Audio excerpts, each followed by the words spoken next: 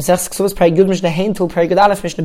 Mishnayos continue to discuss situations where somebody dies and he does not leave enough money behind to provide for all of the Kesubos of all of his wives. Somebody who was married to 4 women, and then he died. And the amount of money which he left behind was not enough to pay for the Kesubos of all of his wives. Says the Mishnah, just like we saw at the beginning of the parak, the woman who was married first and whose Kesubah was written first, she takes precedence over the second woman, the one who was married and whose Kesubah was written later. So the first one would take all of the amount of her Kesubah, and only if there's left over would the next one have any rights to any of the money. The second one has precedence over the third one, and the third one has precedence over the fourth one. Now, because the women who were married earlier take precedence, and by them taking the money, they are potentially stopping the next woman in line from receiving her Kesubah. So the next woman in line has the right to make the first woman make a shavua. She can make her swear that she hasn't yet received any of her Kesubah before she takes her Kesubah. And so it would emerge that the first woman who takes her Kesubah makes a shavua. She swears to the next woman in line, the woman whose Kesubah was written second. She swears to her that she has not yet received her Kesubah, and then she can take her full Kesubah. The second woman swears to the third woman before she takes her Kesubah, and the third woman swears to the fourth woman before she takes her Kesubah. However, when it comes to the last woman in line, the fourth woman, she can collect her Kesubah without making any shavua, which is the regular halacha, and over here there's nobody else who she is preventing from getting their Kesubah, because she's the last one in line. And let's assume that there are no other inheritors who are in line to receive his inheritance. So in such a case, she could take her Kesubah without making any shavua. Benanos says,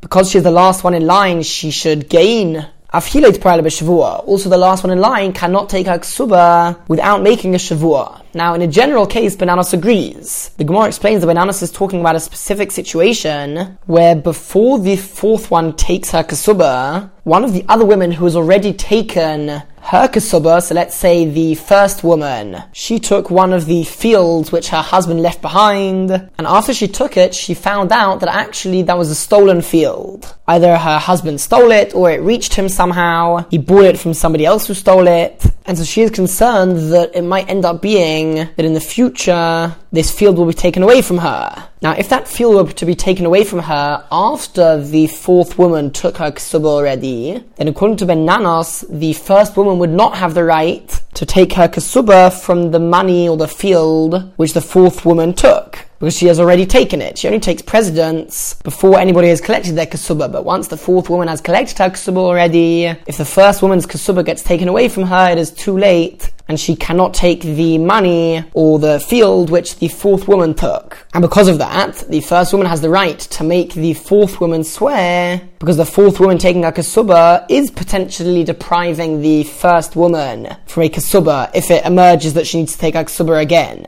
However, according to the Tanna Kama, if the first woman's Kesubah is taken away, then she is able to take away the Kesubah of the fourth woman even once she has collected it. And therefore, by the fourth woman collecting the Kesubah, there's no chance that she is stopping the first woman from getting something, because the first woman has the full right to take it away from the fourth woman. And because of that, the first woman cannot make the fourth woman swear before taking the Kesubah, because one can only make them swear if they might lose out by that person taking the Kesubah first. Alright, continues the Mishnah. If all of the women who were married, their Kesubah was written on the same day. So if only the date was written, then we don't know whose Kesubah was written first, and they would all have an equal claim to the Kesubah, so it would be split. However, if the time of the day was also written on the Kesubah, then anybody who came before, whose Kesubah was written before the next one, even by 1 hour, Zochsa, she gains and she would have precedence over the other woman. And indeed, says the Mishnah, in Yerushalayim the custom was to write down the hour on the Kesubah as well as the date. But as we said, if they all were written in the same hour, meaning it is not apparent from the time on the Kesubah whose was written first, or if they didn't write at all the hour, the time, if there is only 100 zuz there, which is not enough for all of their kesubos, cholkas b'shaveh, they should split the inheritance equally. As we have seen, when a man obligates himself to pay the kesubah to his wife at the beginning of the marriage, so all of his property which he has then, there is achrayas nechosim attached to that property. And that means that even if he sells the property, if he dies or divorces her and hasn't got any other money, she would be able to collect her kesubah from that field, even once it has been sold to somebody else. Misha and also ishtei noshim, somebody who is married to two women, umochar sodehu, and the husband sold his field after the marriage, v'chosar rishon lalekeach, and the first woman wrote or told the person who bought the field that dinu dvarim ein li emoch, I have no judgment or any claim with you, meaning she is relinquishing her rights to the achrayas nechosim, and she is declaring that she will not be able to snatch that property back from the buyer. Now she only told this, and she only made this declaration to the buyer. And so when the husband dies, Hashaniya, the second woman who didn't make any declaration, she can take that field from the buyer as her kesubah. Now once she takes ownership of that field, the first woman is able to snatch that field away from the second woman. Because as we saw in the previous Mishnah, the first woman, the woman whose kesubah was written first, has more rights to the kesubah than the second woman. So now that the second woman has the field, the first woman has the rights to snatch it back from her, because she didn't make any declaration relinquishing her rights from the second woman. So she still has precedence over the second woman. However, once the first woman now has taken ownership of the field, the man who bought the field from the husband can now take the field away from the first woman because of the declaration which the first woman made. The chayzer is chalila, and this cycle goes round and round until they reach a compromise between them. And what that basically means is that they're going to have to split the field between them. The exact same thing would apply to somebody who was owed money. Let's say Reuven lent money to Shimon, and then Shimon sold two of his fields, and Reuven, who has a achrayas nechosim on the fields, he declared to one of the buyers that he's not going to have any right over there. He declared it to the one who bought the field second. He told him that I'm not going to have any achrayas nechosim on your field as long as you have it. So when it comes to him collecting the loan, and Shimon doesn't have money to pay back, Reuven would collect the field from the one who bought it first, because he made no declaration towards him. However, once Reuven has it, now the second one who bought the field, he can take it away from Reuven, because Reuven made a declaration towards him. And once he takes it, then the one who bought the field first, he has precedence over the one who bought the field second, so he can take it away from him. And the cycle continues until they reach a compromise and split it. And the same applies to a woman who is owed money, and that's referring to the kesubah. And this is a very similar case to the previous two cases. Just in this case, he was married to only one woman, but he sold two fields to two people. So she declared to the one who bought the field second that she has no claim against him. And again, the cycle continues until they reach a compromise. We learned at the end of the fourth perek that one of the conditions written inside of the kesubah is that once the man dies, the widow can be supported from the property which he leaves behind until she manages to remarry another man. And indeed the Mishnah says that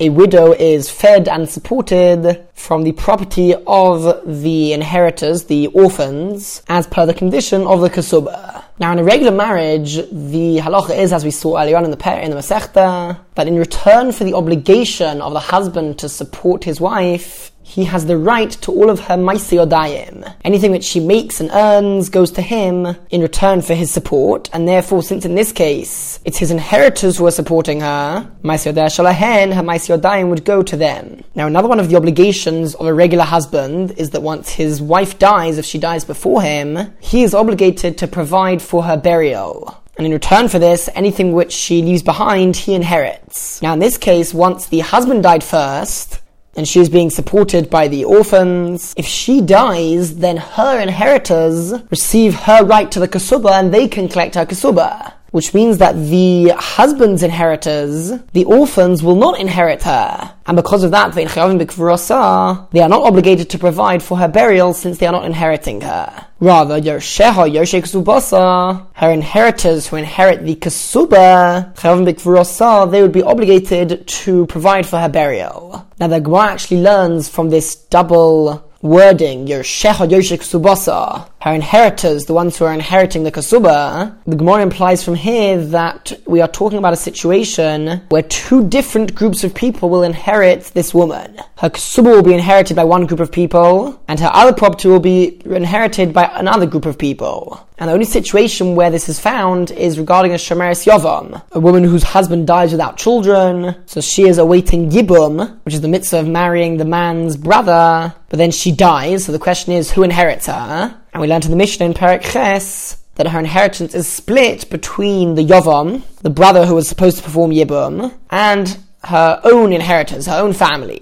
So the Mishnah is telling us that in such a case, it's specifically the ones who inherit her Kesubah, namely the Yavam, he would be the one who is obligated to bury her. Mishnah Beis, that which we learned in the previous Mishnah, that a widow is supported by the inheritance left behind by her husband, only applies after Nisuin, after they were fully married. But if her husband died only after the Erusin, before they managed to do Nisuin together, the marriage wasn't yet completed, in that case she would not be supported by his inheritance. And the reason is very simple, because the husband himself, even during his lifetime, wasn't yet obligated to support her. The obligation for the husband to support her only begins from the Nisuin. So all the more so she has no right to be supported by that which he leaves behind if they never reach the Nisuin. But in either case, of course, the woman does have the right to her Kesubah. Almona, a widow, Beimana Erusin, Beimana Nisuin, whether she is a widow from Erusin or Nisuin, so whether she doesn't or does have the right to be supported from that which her husband leaves behind,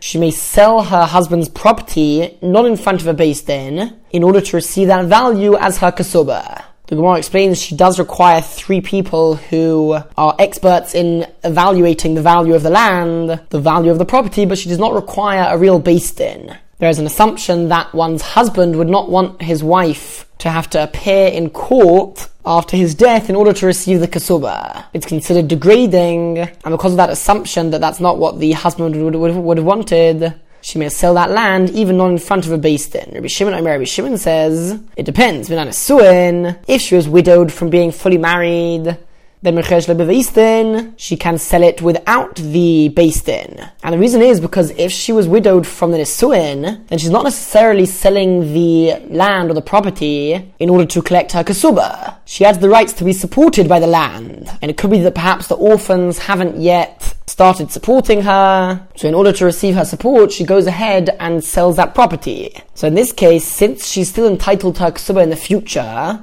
and she might need to sell it again in the future for more food, so she would end up needing to go to Beis Din multiple times. So in that situation, says Rabbi Shimon, I agree that her husband would not have wanted that to happen. However, Erusin, if she was widowed from Erusin, and therefore she's only selling it for the sake of her Kesubah, so she'll only have to go once. In general, one collects their entire Kesubah in one go. So it's not considered to be so degrading to go to the Beis Din once. No, Timka at a Beis Din, she can only sell the property in a Beis Din in order to make absolute sure she doesn't sell it for less than its real value. And the reason why she has to do this in Beis Din is because she has no right to being supported now. And anybody who is not entitled to be supported, like Timka at a Beis Din, she may only sell her husband's property in front of a Beis Din in order that she doesn't sell it for any less than it's really worth. Because in this case, there is no assumption that the husband would not have wanted her to have to go to Beis Din, since it's a one-off occurrence.